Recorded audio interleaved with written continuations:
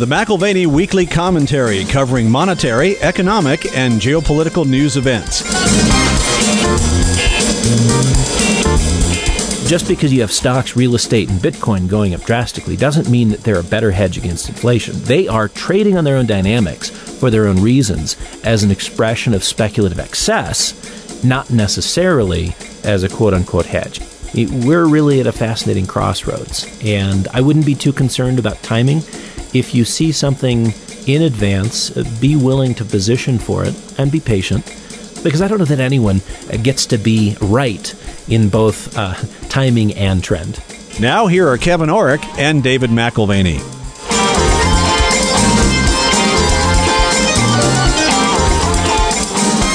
Welcome to the McAlvany Weekly Commentary. I'm Kevin Orrick along with David McAlvany. Well, my buttons are bursting, Dave. I was just in a meeting with you and everyone at our company, and we just talked about we're going into the 50th year of McAlvany.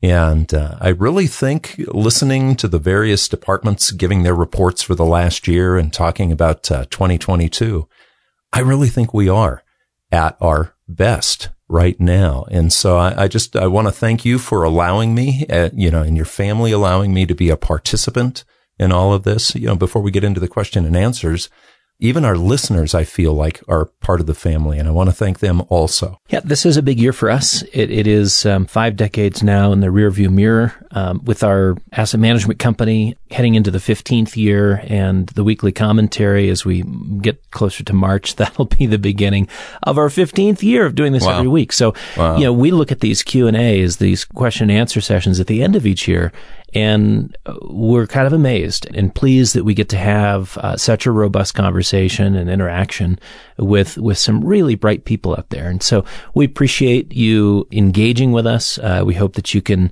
take these conversations and pass them along to friends and family members so that your conversations more broadly can be informed, inspired, helped along, guided in any way possible.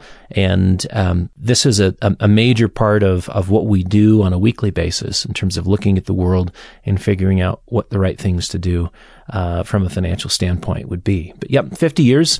I mean, it's these are some milestones as we head into 2022. We're very excited about 2022. Think there's some pretty big challenges to be faced within the financial markets, but that's not daunting if you're adequately engaged and there's a variety of resources that you need.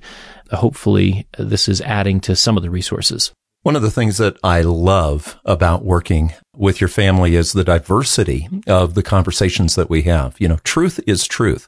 Whether you're talking about the financial markets, whether you're talking about politics, whether you're talking, spiritually, truth is truth. And what I love about our clients too, and the people who listen to the show, is that's what they're pursuing. So the variability of what we talk about, some people think, oh, well, it's a gold company, or, oh, it's a financial management company. Really, the only way that you can get to truth is to look at it from every angle. And, we're starting show number 3 of the answers to the questions. And this is a question from Mike that actually sort of reveals that you have to look at truth from a lot of different directions. Mike says, in your December 8th podcast, you mentioned that a judge ordered the release of Pfizer's emergency authorization report. Is there a link or a way I can get this report? My daughter is a statistical epidemiologist, and I would like her to read it. I love your weekly shows, and I am an avid listener. So, Dave, Pfizer, the report, what do you say? The FDA has been willing to release 500 pages of the report per month, which suggests that the 329,000 pages of supporting documentation, which they looked at to justify the emergency use authorization for the Pfizer BioNTech jab, that'll be released in total by 2076. Wow, how old will the company be at that point, Dave? 105 years, in fact, 105 years. So there are further requests to speed up the release of those documents, and the argument's been made that the FDA, if they could get through the study and the approval process, the approval of 329,000 pages in 108 days, then it should not be that difficult for them to do the redactions and release them in some shorter time frame, not 55 years, but maybe even 108 days. So, for that disclosure, all that to say, we can't send everything out, but the FDA does have some disclosures already out. I cannot link to the report. That's the issue. The release is gradual over time. It's not clear that what will be released is sequential. We don't really know what we're going to have, or that it will in any way provide context for the FDA decision. You can look at the FDA approvals timeline for each iteration of the vaccine, and I found that to be helpful. And it highlights the approval for Comirnaty as well. And of particular note, as I went through this, it's only about a 20-page read, but footnote 18, although Comirnaty is approved for use, there is insufficient supplies for distribution.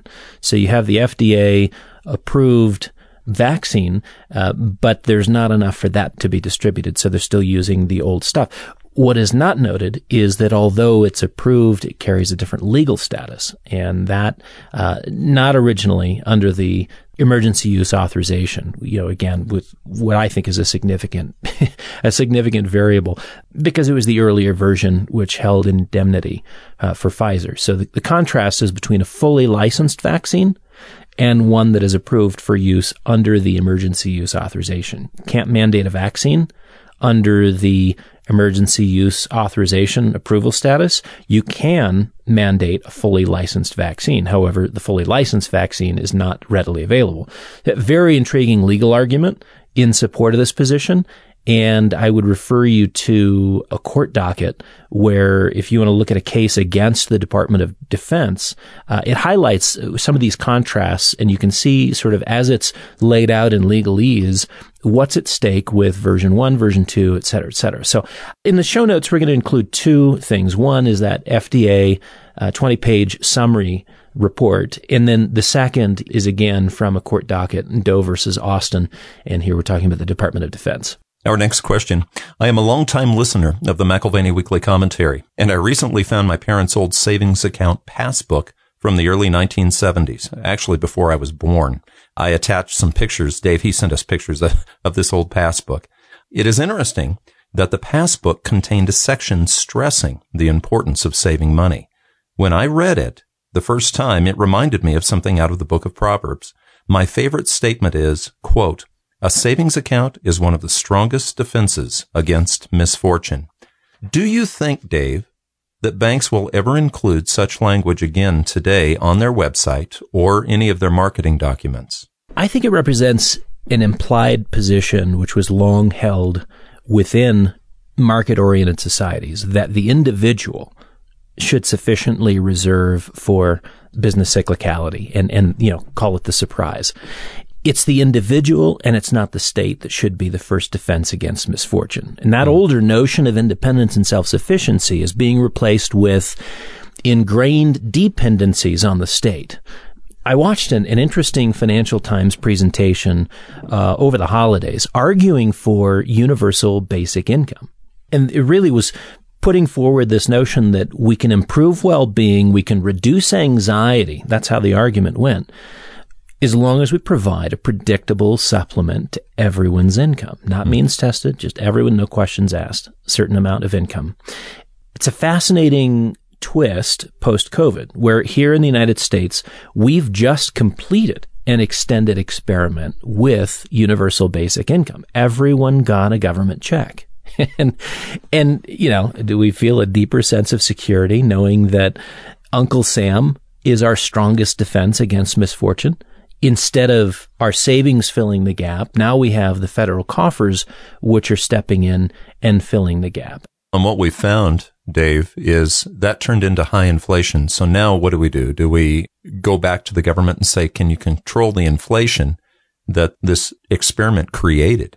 Well, the question that was being asked is really about banks and whether or not they'll include that language again. And what about the banking community? I mean, unfortunately, there's more emphasis today from the banking community on consumption, on leverage speculation, on growth driven off of a conception of the good life, which is infinitely acquisitive. It's become a reasonable conclusion to ask, why would you reserve against misfortune when government stands at the ready to provide resources in any unfortunate event. I mean, that's why would we do it in the first place? So we're quickly being conditioned to see interventionist measures as the best solution to calamity. And I think, look, there is a place for intervention. There's a place for safety nets. But what the past 2 decades have produced is the increase of moral hazard on the other side of misfortune. You have investors, you have speculators, you have savers. Even banks have come to operate with the assumption that gains are for the house, losses are for the taxpayer. You know, this was very popular post 2008, 2009 to talk about privatized gains and socialized losses.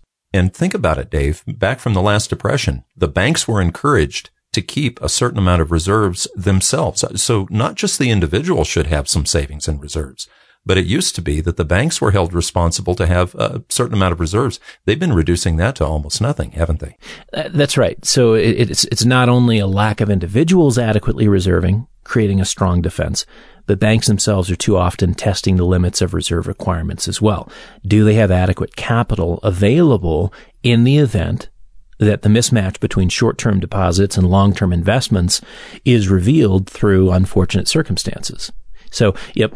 Most bank literature I see promotes living the life you want now. It's very consumption focused. So again, coming back to, will banks ultimately return to sponsoring savings as a defense against misfortune? I think today that runs against the grain of the more common marketing theme reflective of YOLO philosophy, which is an acronym, means you only live once. All that is the 21st century version of Epicureanism. It reminds me of the old American Express commercial where the couple got home from their vacation. They were in the airport and they weren't done, so they just pulled their next card out and borrowed that way. Yeah, I mean, a savings account is one of the strongest defenses against misfortune. I completely agree with that. But I would return to earlier questions in the last few weeks and suggest that in the world of fiat currencies, even a savings account has its risks. Because of vast interventionism, because of governmental overreach, we also have the money machines which whirl and spin and produce an excess of fiat money and credit. This creates a challenge for the saver, as few and far between as they are today. That's a new challenge for the saver of our day. Can you leave everything in the bank, or do your reserves need a superior denomination? And so for me, I balance between cash, actual fiat currency in the bank, and ounces of gold or silver. That resonates with me in part because one version of misfortune in the modern era is central bank generated. And a savings account, and funny that you should have to think in these terms. Savings account may be helpful in terms of insuring against misfortune, but what if your savings account isn't adequately protected? So the concept of reliable savings for all, that's at the heart of our vaulted platform. It's an alternative to deposits in mere paper form. And that's what I would consider maybe a truly strong defense against misfortune. That leads to the next question, and we didn't purposely time it this way, but, there is the perception, Dave, before I read the question, there's the perception that gold is not hedging against inflation like some of the other items. So let me go ahead and read this, and I'd like to hear your answer on this. This is a question from a listener. Stocks are up exponentially. Real estate up unbelievably. Bitcoin up drastically. What is troubling silver and gold? Well, to start with, I don't think any of those are hedging against inflation either. They're moving on their own dynamics. Risk on is still alive and well. I mean, some look at the investment trends currently in motion and I think very appropriately categorize them as speculation. So you've got the upside potential in the assets mentioned, and that is proportional to monetary supply expansion, the continued free flow of liquidity to financial operators and speculators. And you have basically this positive feedback loop where buyers positively impact price, and that draws in more buyers based on the performance results of the previous buyer. Does that continue forever? No, I don't think so. But to be clear, just because you have stocks, real estate, and Bitcoin going up drastically doesn't mean that they're a better hedge against inflation. They are trading on their own dynamics for their own reasons as an expression of speculative excess. not necessarily as a quote-unquote hedge. And I think it was last week or the week before where we talked about gold and silver and kind of gave an inflation scorecard, if you will. So there are economic and political costs, coming back to this notion of expanded money supply and what is driving those other asset prices. There's economic and political costs to money supply growth. Ultimately, inflation is what comes into the market as a result of that. And when those costs exceed a benefit, the flows can be turned down, the flows can be turned off, and now all of a sudden you have a different kind of traffic. And we're already hearing from the Federal Reserve and the ECB and other central banks that there will be a reduction of liquidity. There will be a tightening of credit. There has been no bite from that yet within the financial markets, and there has not been actually a lot of delivery. If you're talking about actions taken versus just words spoken, we'll have to see if the ECB and Fed deliver to the degree that they're at least talking now. So with the valuations as high as they are, Dave, we're moving into 2022 right now. As an analyst and someone who actually has to look at money, even though these things are overvalued, how do you manage when you know that they may continue the flow of liquidity going into this next year? Well, I suspect that 2022 will be equally challenging to last year, 2021, from an analytical perspective. We got money flowing from the central banks. We've got the discussion about that tap being turned down, if not off. And here we are with valuations very high. Real estate cap rates are historically low levels. We've got bond yields too that are very historically low. I mean, they're not at the record lows we've seen in recent years, but with bonds, keep in mind that, central banks have been hesitant to raise rates. And they're now in this awkward reality where inflation is percolating and German bonds and U.S. treasuries, although those rates are not at record lows, you start factoring in inflation, which is percolating higher. Adjust those yields for inflation and you've got lower rates. You actually have more negative rates now than at any other time in multiple decades. Well, and I wonder, Dave, if the confidence that we've gotten used to with the backstop that the central banks have provided, with this talk of inflation, is that confidence starting to crack? Confidence is a big thing. And it's difficult to know when a small bout of risk, when that risk off enters the market, when that snowballs out of control. But I suspect that the disastrous call on inflation by the Fed and the ECB, it's all transitory, right? That was the theme of early 2021. It's all transitory. The disastrous call on inflation last year by the central bank community is a part of the undoing of confidence within the financial markets. And I think this is relevant because so much of the positivity within investors' minds stems from central bankers maintaining legitimacy. It's been sort of up and away, until the helium effect wears off and gravity takes hold.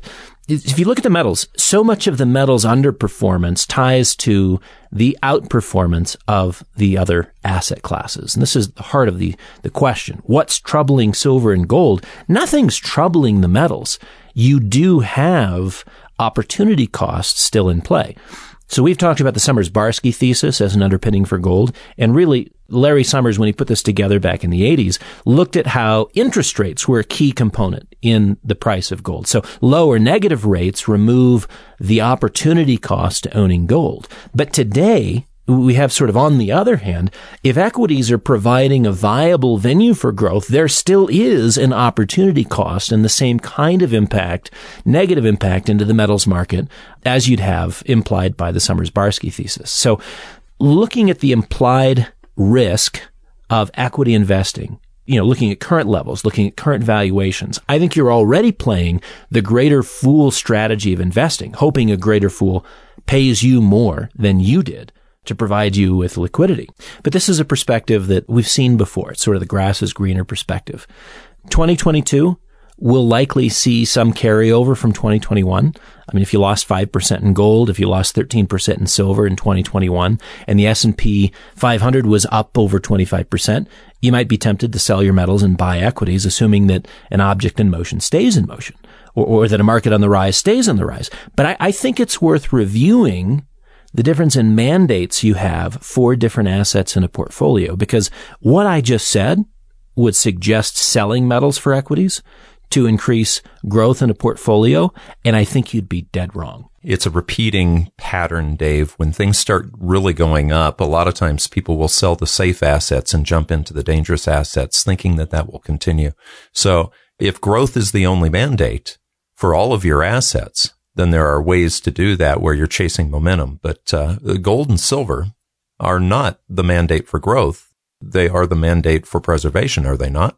Yeah, and I think this is one of the great governors for investment psychology, is having different objectives and different mandates for parts of your portfolio.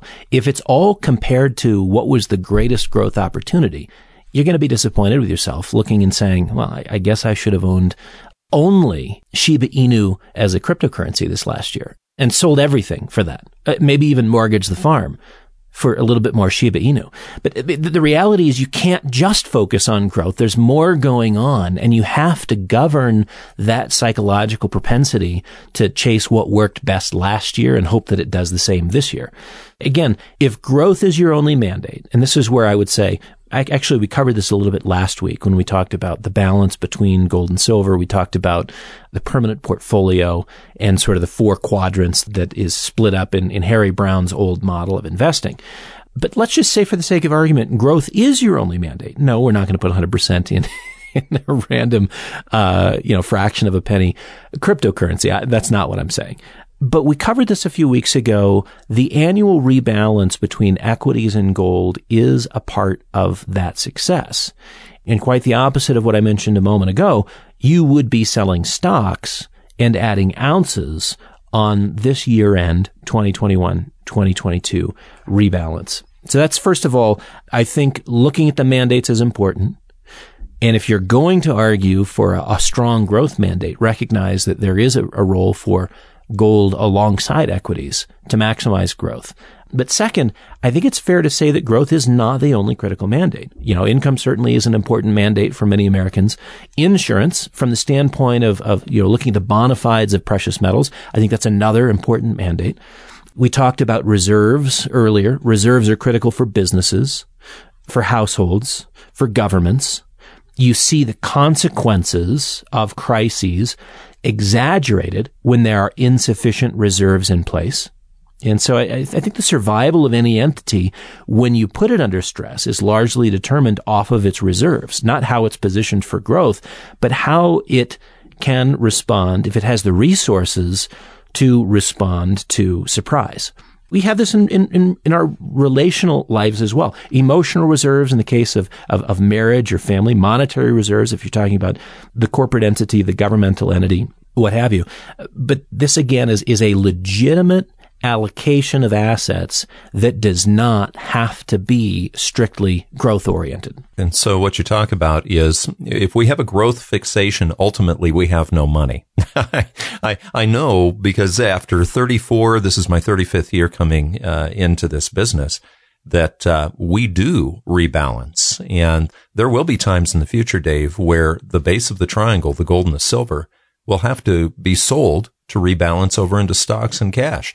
Right now, it's just the stock side that needs to be rebalanced. So I like that. I think of Jesse Livermore, who was one of the most famous speculators on Wall Street, and he made many fortunes. He also lost many fortunes. He essentially was a stock market gambler. And, when you say eventually you don't have any money, that's right, because as good as you are, you will lose it all. You will lose it all. If growth is your only mandate and you're constantly pressing a portfolio to maximize growth, you will. I'm telling you, Jesse Livermore, one of the best in the last 100 years, committed suicide after his last boom to bust cycle. And he lost hope because he didn't have enough time in his life to make it back again. So I think what's troubling gold and silver is the growth fixation within financial markets. The metals are excluded to some degree as being out of step with the directions of the equity and fixed income markets. And I would look at record high pricing in the assets mentioned in Dennis's question. And with gratitude, not greed, lighten your holdings in all of the overvalued assets. I think what's troubling the metals is temporary. Next question. New listener and loving it. Thank you. Just a question regarding your thoughts on how the meme stocks will play out, like AMC, GME in particular. The FTDs, which is failure to deliver, naked shorts, using options to hide the failure to delivers, the use of media and social media bots to manipulate, et cetera, et cetera. What's your thought, Dave, about this new brave world? Well, I can't say that I follow the failure to deliver issues with those meme stocks. What I can say is that excess liquidity in the system drives excess optimism and risk-taking. And while the removal of that liquidity it has the opposite effect, it changes behavior very quickly and can move prices lower in just as dramatic a fashion as they've moved higher. Today, you've got the day trading and retail investor enthusiasm for basically bankrupt companies, which works. And it's working because you're aggregating decisions and greed is the dominant emotion in the market. If you ever run out of buyers, the market discovery process, the price discovery process, looking for some sort of a bid becomes very dramatic on the downside. I think what we forget is that fear is the more powerful emotion. We don't see it at present, but when it's in motion, it can impact markets in a very dramatic way. The meme stock craze, you've got the cryptocurrency craze, you've got the non-fungible token craze. They all share a backdrop of unbridled greed. And that unbridled greed has been enabled by unlimited credit at really non-existent rates of interest. Okay, so is there a limit to the upside? A lot of people are thinking, gosh, it's pretty easy to get rich these days. Today, the only limit to upside in the investment world is the investor's imagination. We left reality, we left fundamentals, those limiting factors years ago. But I think it's worth remembering that the decline in those meme stocks to date, we're well off the highs. We're 60 to 70% lower than we saw in 2021. All that represents is profit taking. That's not a shift to negative sentiment. That is not outright concentrated liquidation. They are still 9, 10, 12 times higher than where they started this process. How these meme stocks play out, that's what Ty is asking. To the degree that the meme stocks are turning their shares into reserves, fortifying their balance sheets, whether they're issuing new shares or raising money in the debt markets, then maybe they have the opportunity to restructure their businesses and live to fight another day. What we saw revealed in the 2000 and 2001 period of time with the tech stocks was that the most popular stocks, again, these were the trading sardines of that day, primarily tech stocks, they suffered the greatest declines in the context of a market liquidation event. They had been aggressively bought, and they were, on the flip side, being aggressively sold. And it all changed when sentiment shifted. And it shifted fast, hard, and unexpected. Everybody who thought they were, the best trader and were going to get out near the top found themselves holding a significant bag. So, we have had that. We've had AMC issue senior notes. They were paying as much as 15% for their bonds middle of last year. They raised over $1 billion. We've had GameStop issue new shares, and I think that's just, populating shares for new suckers in the market. I don't see these companies as reshaping the financial market as we know it. But I think the trading dynamics on display here are worth keeping in mind. As we retire 2021 and look at 2022, there were some really important lessons learned from the meme stocks. Not that you should go out and buy what is on Reddit, but I think the trading dynamics with a short squeeze, adding to the spike in price, that was very interesting. And to your point, Ty, social media is a new factor that creates a swarm-like effect with retail investors. And that can hit positive or negative. We had short covering combined with long call option strategies combined with just going out and buying the shares themselves. And I think really what we got from GameStop and AMC, ironically, was very much casino-like entertainment. It's interesting, Dave. Before I read the next question, if I use the word crypto, bots come on to our YouTube channel and every YouTube channel and give about 23 recommendations that you go buy or use a particular advisor for crypto. These are all robots. And it's interesting. There is a program that actually just mines for these, and then it populates the comments with fake robo-controlled recommendations that you buy. So the social media aspect is really interesting, and a lot of times it's robot driven. So I'll go to the next question here. Thank you for your intelligent and often wise considerations about the financial markets related to developments in the world. Inflation is a growing problem, and the low interest rates on savings too. What is your opinion about institutions like Celsius Network in the crypto world that give 10% interest when storing USDC stable coin there? I've never participated in lending against crypto assets or using them as collateral for a loan. So I think some things that stand out to me, the price swings are so volatile. Whoever is providing those services, in this case Celsius, would have to have a hedging strategy of some sort not to get into serious trouble on a day-to-day basis, just because the underlying asset is all over the place. And that suggests that Celsius has a trading system in place, or they would have clients constantly blowing up. So again, lots of trouble when you're dealing with loans and the value of collateral jumping all over the place. The 10% interest component suggests to me that spreads on crypto product have to be incredibly wide. That would put a market maker in cryptos as it sounds like an incredibly lucrative position because of how wide the transaction spreads are. Again, that's the difference between the bid and ask, or what you buy something for and what you sell something for. But in that in itself, the wideness in bid-ask spreads raises concerns for me as to, one, the transparency of the market, two, the actual liquidity of the market, and three, the actual float of product, that is, of cryptocurrencies available at a particular point in time. So it seems to me that the natural constraints of the market are what allow for the attractive yields to be on offer. But with those constraints, there are also considerable risks as well. And this is, as you study markets, any market, whether it's a bond market, currency market, stock market, or subsector within those markets, the healthier a market, the higher the volumes, and the more compressed your costs become. Take the flip side of that, where your costs are incredibly high, your spreads are incredibly wide, and your volumes are not particularly impressive. And the flip side is really a warning.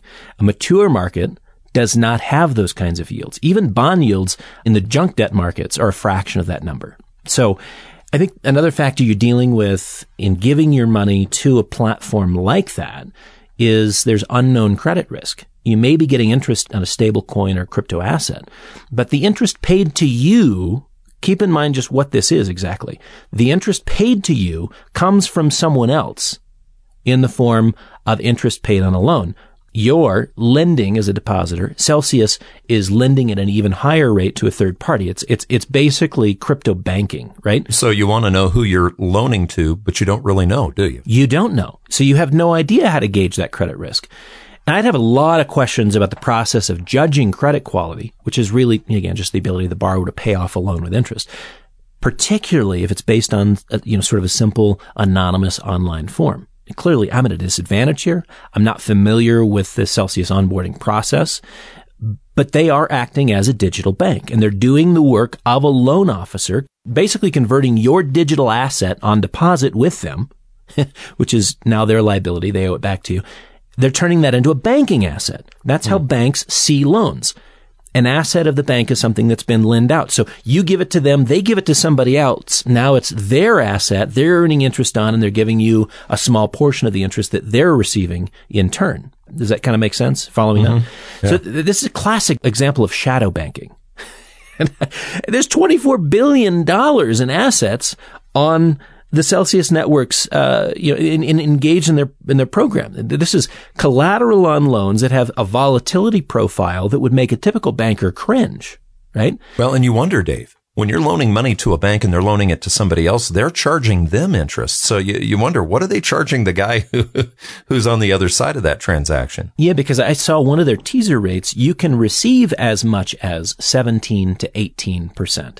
So if you're earning that from them, what are they charging those taking out a loan? Does it seem realistic that an unregulated product offering 3 to 4 times the interest of a junk bond would carry the risks that those types of interest rates imply? So again, you've got the incoming and outgoing crypto assets, and there's no doubt an opportunity for proprietary trading on the part of Celsius, profits for them. But to me, that translates, you have to think in these terms to some degree, that's added risk for you. We've seen prop trading on Wall Street blow up I mean, just because there's smart people on Wall Street trading stocks and bonds and currencies and commodities doesn't mean they get it right all the time. And every once in a while, they blow up in a big way. Here you're talking about a less regulated environment with less transparency, no oversight or accountability, and they're doing prop trading on crypto assets. Do you think anything could possibly go wrong? We've seen this in the past. When something sounds too good to be true, it usually is, and it's usually based on cleverness, a very complex structure. Will cleverness prevail on something like this? It's also a classic case in point, Kevin, of it works until it doesn't. And as long as you're at the front end of that, where it's working, you'd have to say, on the basis of my experience, why would you argue against this? It's working.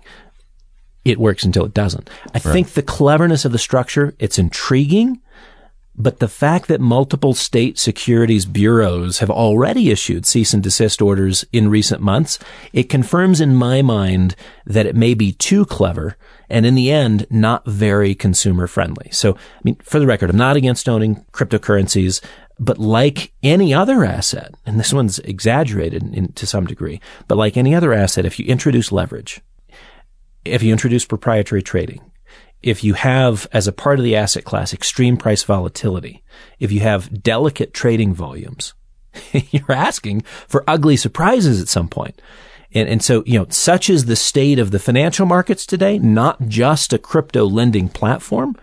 And I think we come back to, if opportunity seems obvious, it may be because risk has been disregarded. Another question that ties into this a little bit, just the crypto question. Here's the next question. It says, in the hopefully unlikely event of a worldwide fiat money collapse, how do businesses adapt pricing to a market with multiple currencies? Will I go to the store and see the price tag for my milk listed in gold, silver, bitcoins, and a multitude of other currencies? It just seems like a daunting task to ask people to adapt like that. Won't they revolt? I love the question because in real time, actually, the joke bantered on BBC this week was about business owners in Turkey, that their employment is on the rise because the number of people needed to raise prices on products on the shelves in their stores is going up. 36% inflation rate. There's daily changes needed to be made to everything on the shelves. And that can be an all-day affair for many shopkeepers. So, hey, don't worry. Think positively. Employment is improving in Turkey. That was kind of the gist of the joke. This is a great question about pricing and about understanding what something is worth and how you navigate changes in a period of time where you might be experiencing destabilization in your unit of account. What we know today is the incumbent role of fiat currency. And we can safely assume that if the monetary authorities maintain control, that's going to continue to be the case. The local market will be priced in local currency terms. Maybe there's a digital central bank iteration of that, but for dollars, it's going to be dollars in some form or fashion. It'll be the same for pound sterling or wherever you go in the world, priced in local currency terms. Every once in a while, you get a snapshot of sort of cross-border transactions in what the question implied, having multiple prices for one asset. I picked up a book the other day, and in U.S. dollar terms, it was priced at $28.95, and in Canadian dollars, $38.95, Canadian dollars versus U.S. All that is a snapshot in time of the exchange rate when the book was published. 75 cents to the dollar. Canadian currency at that point in time was 75 cents to the US dollar. Is this not why you need to bring meaning into value? And what I mean by that, Dave, is we've often talked about an ounce of gold over time, always buying about 365 loaves of bread per ounce. Well, that adds meaning to value. Then you can say, okay, well, gold goes up and down, but for the most part, it's worth about a year's worth of bread at a loaf of bread a day. Why wouldn't you just measure meaningfully all these other currencies? Isn't that part of the conversation? Yeah, and I think really the importance of the question is getting to the point where you know how to translate, where you know how to understand what is in front of you. What we have to do is be able to translate the current official exchange rate into something meaningful in the event that the official rate is skewed for political reasons. We've talked about this in Argentina before, where reality with the exchange rate diverged, with the official rate being one thing and the street rate being something completely different, right? The blue market or black market rate, however you want to call it. So it's important to recognize when the official rate does not reflect reality. And yeah, I mean, while the local currency, if you're talking about US dollars or Aussie dollars or euros or yen, is the most important measure still, I love the idea of thinking in terms of value outside of just a local currency.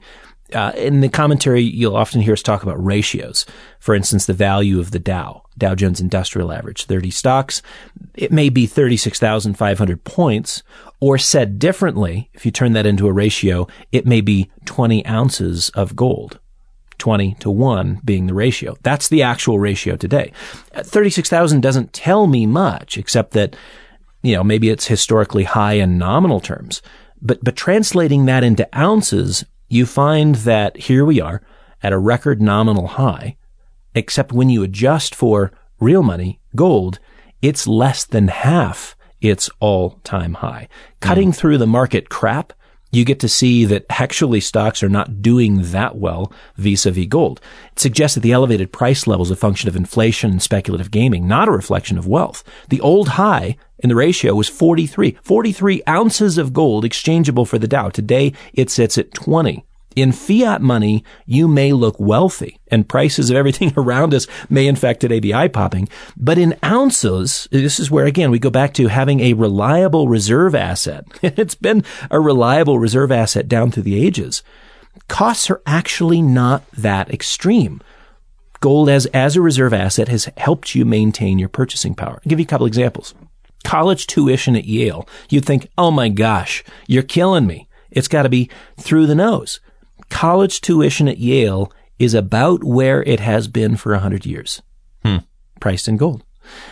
Even after a big rise last year in the price of coffee, a spike higher in the commodity price, it's still less expensive in gold terms than most of the last 20 years.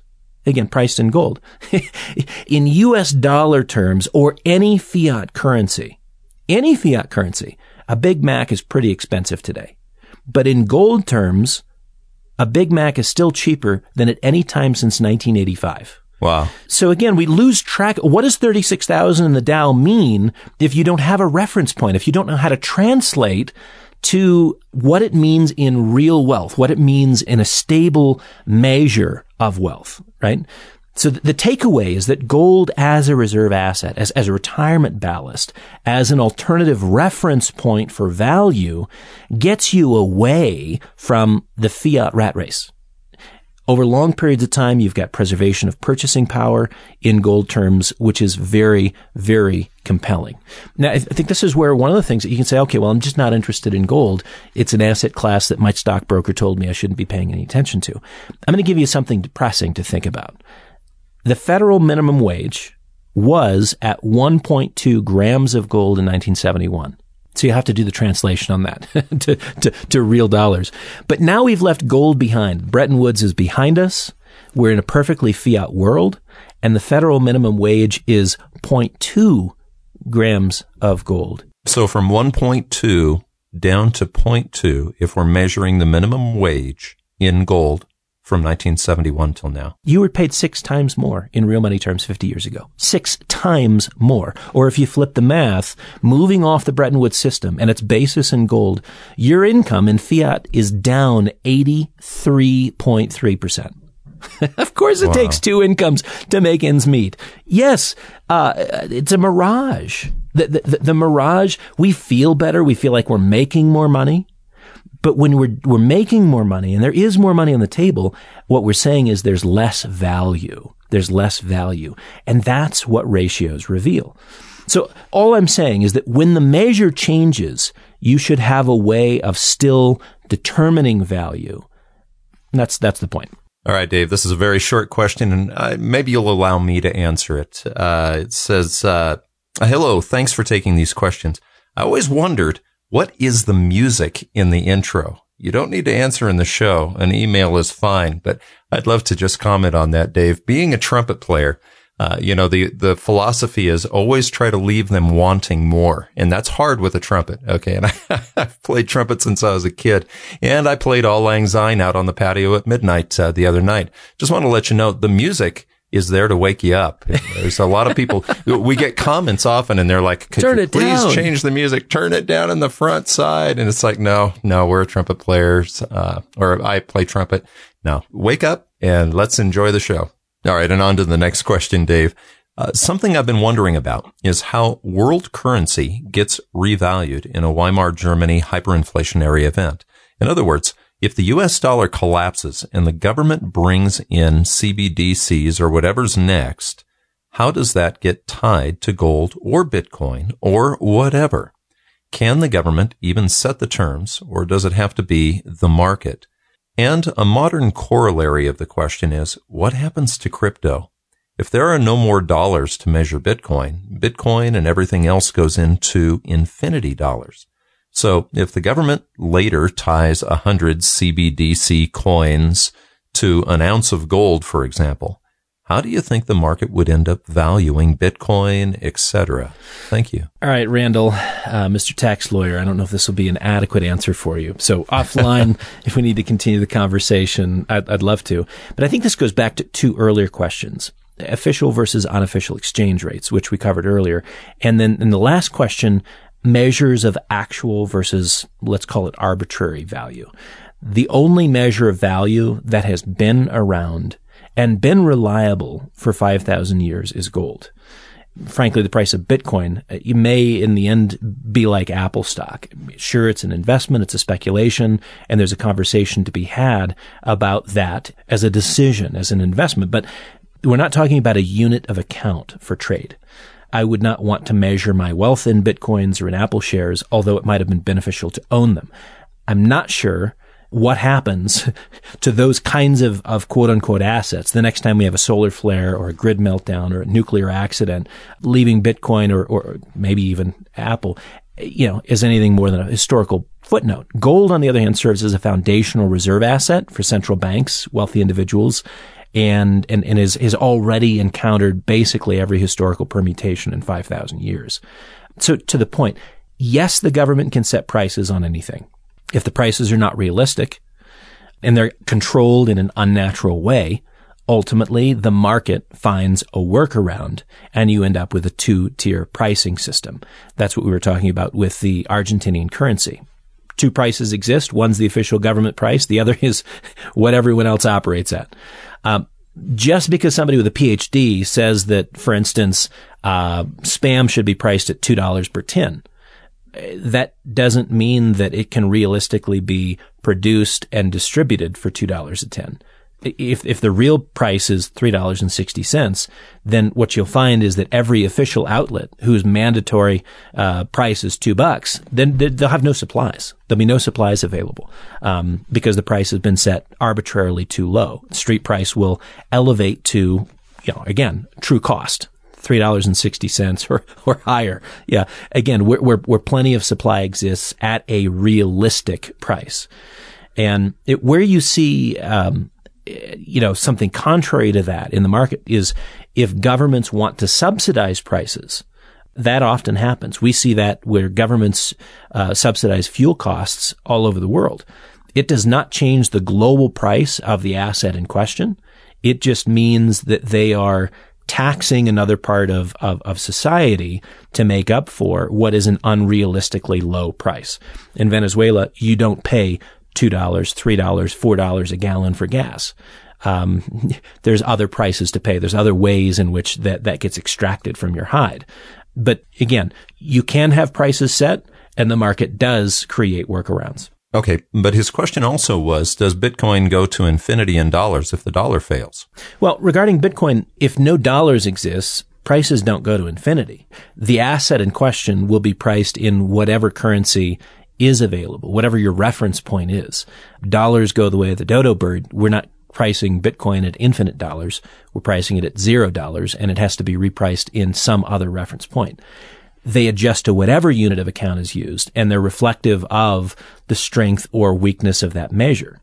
That's the real key point is that it'll reflect the strength or weakness of that particular measure. If it was dollars still in use, and as the question suggests, we entered into a Weimar type hyperinflation, you're talking about a greater number of currency units being necessary for one Bitcoin. That's not positive commentary on Bitcoin as much as it is negative commentary on the unit of account.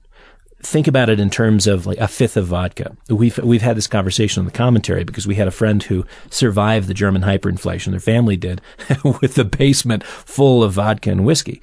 So just because a fifth of vodka cost 500 million marks in 1924, it didn't mean that you were well off because you had a basement full of it.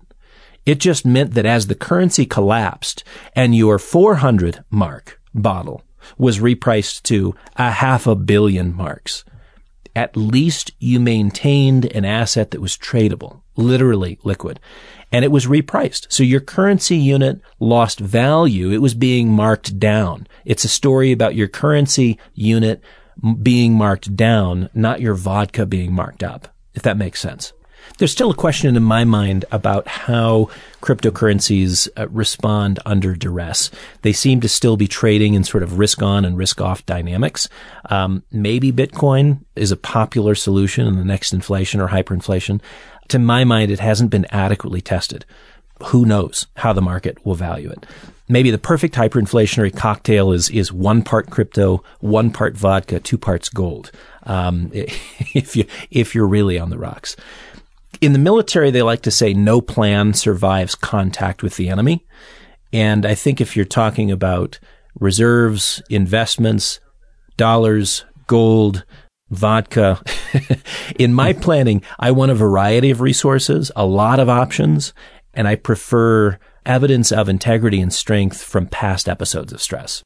I got to admit, Dave, if your hyperinflationary cocktail is 1 part crypto, 1 part vodka, 2 parts gold, it's going to take a lot of discipline if things are bad to not lose that 1 part vodka down in the basement while I'm waiting for the 2 parts gold and the 1 part crypto to work. So maybe there's another reason to have a basement full of vodka. Yeah. We'll probably get responses. But okay, here's the next question. Do you know a good book on the topic of investing in gold that you would recommend for investors? I've previously read The Golden Constant, which I thought was very good. Thank you so much for your great podcasts. I've learned a lot from you and I'm grateful. May God bless you, John. I like The True Gold Standard by Louis Lehrman. It not as a guide to investing, but for context as to why and how a gold standard exists. And the subtext to me is that if you don't have an official standard, putting yourself on a personalized gold standard has similar merits. So The Gold Standard by Louis Lehrman. Another would be James Rickard's The New Case for Gold. That was an interesting read. I come back to The Golden Constant by Roy Jastram, which is a deep dive into the role of gold in society. And for those of you who haven't, John, I'm glad you already have, but for those of you who have not read Jastram's book, it shows you where both in inflation and deflation, gold serves a very valuable role. We've been helping investors with gold for 50 years, and that's a conversation I'd love to have with you directly, because there's some things that you're not going to find in, the beginning of a book, laid out in outline form. What are your objectives? Are you looking for a portfolio that is dynamic or static? Are you using retirement assets? Are these non-retirement assets? Are you talking about domestic holdings or overseas holdings? Is this product that's physically delivered or is it stored someplace else? So many of these things tie to individual investor preference. The few books I've read on gold investing tend to run a pretty hard agenda, and the author is sort of driving towards a sales goal, if you will. They don't really entertain the unique problems that an individual investor is trying to solve. So I prefer the broader context books, and then just know that customizable advice is available, and that's something I'm happy to engage with, or anybody on our team is willing to. Kevin, we got a question from Charles, who's a mechanical engineer from Spain. And, he comments that he's a longtime listener of the Weekly Commentary and a reader of Doug Nolan's Credit Bubble Bulletin. Charles says that he's writing a book explaining economics and the flow of liquidity within the system, applying fluid mechanics and looking at hematology, hemodynamics as sort of a human body analogy. There's not so much a question here as just an observation on my part. Kevin, you and I had a lengthy conversation about what Charles is interested in and came up with a list of books that seem to complement where he's going with his own book as he continues to research ideas. And the ones that you suggested were Noise, Flow, Complexity, 3 books that are titled with a single word. Complexity, the author of that is Melanie Mitchell. And the last is a piece that takes you sort of the deep into the pool, Stephen Wolfram's A New Kind of Science. So Noise, Flow, Complexity, and A New Kind of Science. I would add one more to that, specific to asset markets, and it's The Liquidity Theory of Asset Prices by Gordon Pepper. Liquidity Theory of Asset Prices. I had Gordon as a lecturer, and there's some insights there that I think would match where you want to go with fluid mechanics and hemodynamics. So look forward to having a lengthy conversation one-on-one. Let's try to set that on the calendar for 2022, and I'd love to see how you're progressing with your book. Thanks, Charles.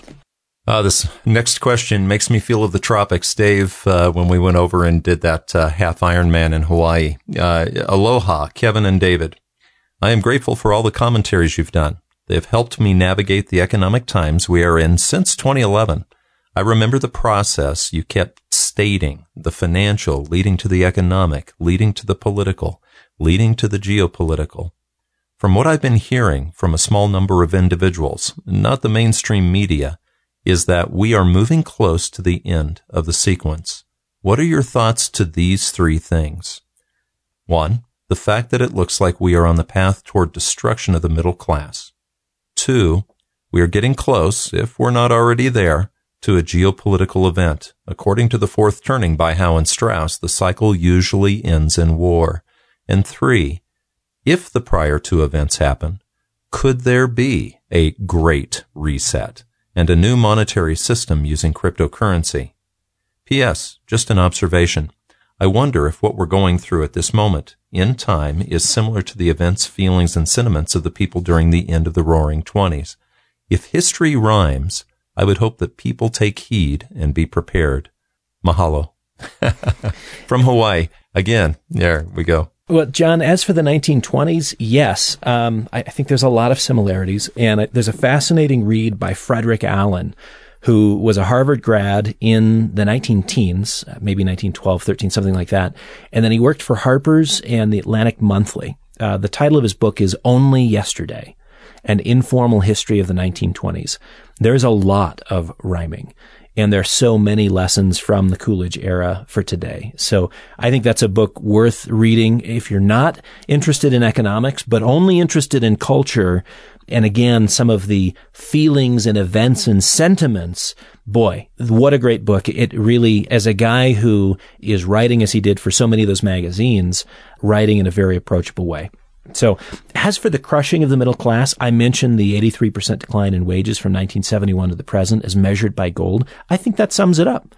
But now we also have current inflationary trends on the rise. We've got taxes in all probability on the rise. We've got financial repression, which is again just artificially low rates, pressuring retirees and those on a fixed income, further squeezing those who are in the middle class. So it's difficult to argue that the middle class is doing better unless we are making hedonic adjustments, of course. To John's last point, there's certainly the possibility of politicians redirecting animus and in playing the blame game for some sort of domestic trouble and that leading to conflict. It's not inevitable, but as mentioned by John, it's pretty typical at the end of a cycle.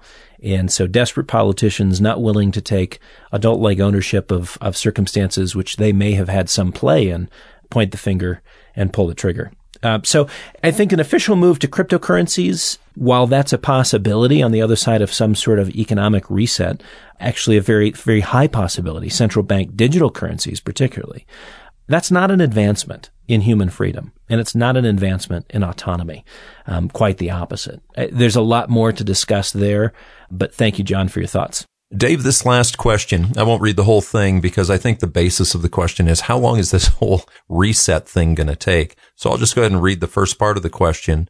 It is interesting to me, Dave. All through the years, timing seems to be very, very important in the minds of people, but actually trend often is ignored.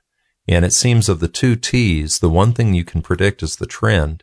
The timing, that's pretty hard, isn't it?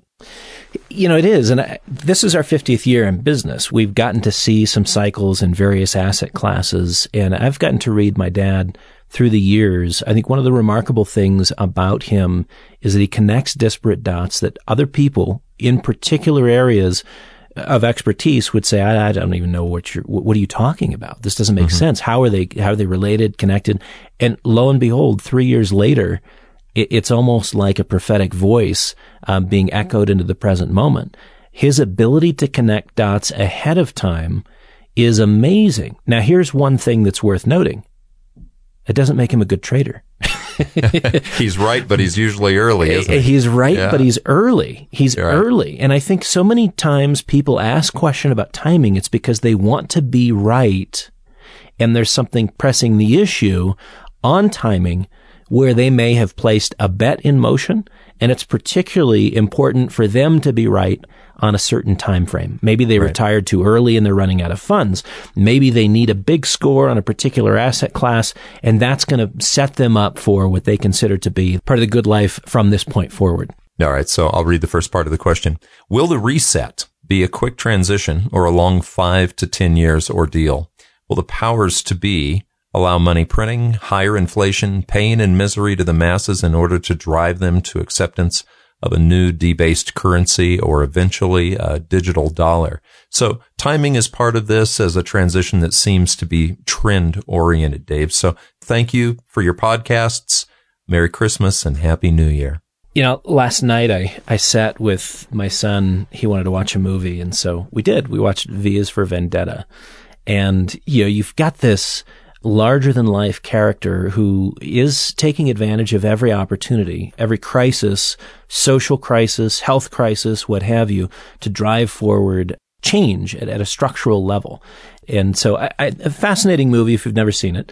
But this notion of a reset and a quick transition, I think we've reflected on this in years past, Kevin. There are decades where nothing happens, and there are weeks where decades happen.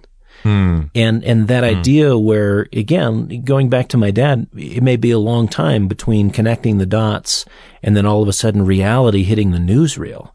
And he does a good job of connecting the dots. And the newsreel may not offer any confirming affirmation, if you will, for years to come.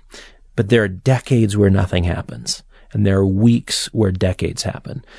Between the general enthusiasm people have for cryptocurrencies, today it's as a speculative moneymaker, and what we already have as a payment system, which is almost entirely digital, and where we are moving away from physical currency very quickly, I think the adoption process will be an easy one. It already is in motion. So the notion that it takes 5 years or 10 years, it could take 5 days, it could take 5 seconds. I mean, we're not far away from an entirely digital system. And with that, the ability to manage inflation in a different way, to hand out the cost of financial repression to select groups on a digital basis. I mean, we're really at a fascinating crossroads. And I wouldn't be too concerned about timing. If you see something in advance, be willing to position for it and be patient. Because I don't know that anyone gets to be right in both timing and trend. Well, and I know I speak for both of us. We would like to thank you, the listener to the McAlvany Weekly Commentary, for sending these questions and for thoughtfully engaging in listening to the commentary through the years. You've been listening to the McAlvany Weekly Commentary. I'm Kevin Orrick, along with David McAlvany. You can find us at McAlvany.com, McAlvany.com, and you can call us at 800-525-9556. This has been the McAlvany Weekly Commentary. The views expressed should not be considered to be a solicitation or a recommendation for your investment portfolio. You should consult a professional financial advisor to assess your suitability for risk and investment. Join us again next week for a new edition of the McAlvany Weekly Commentary.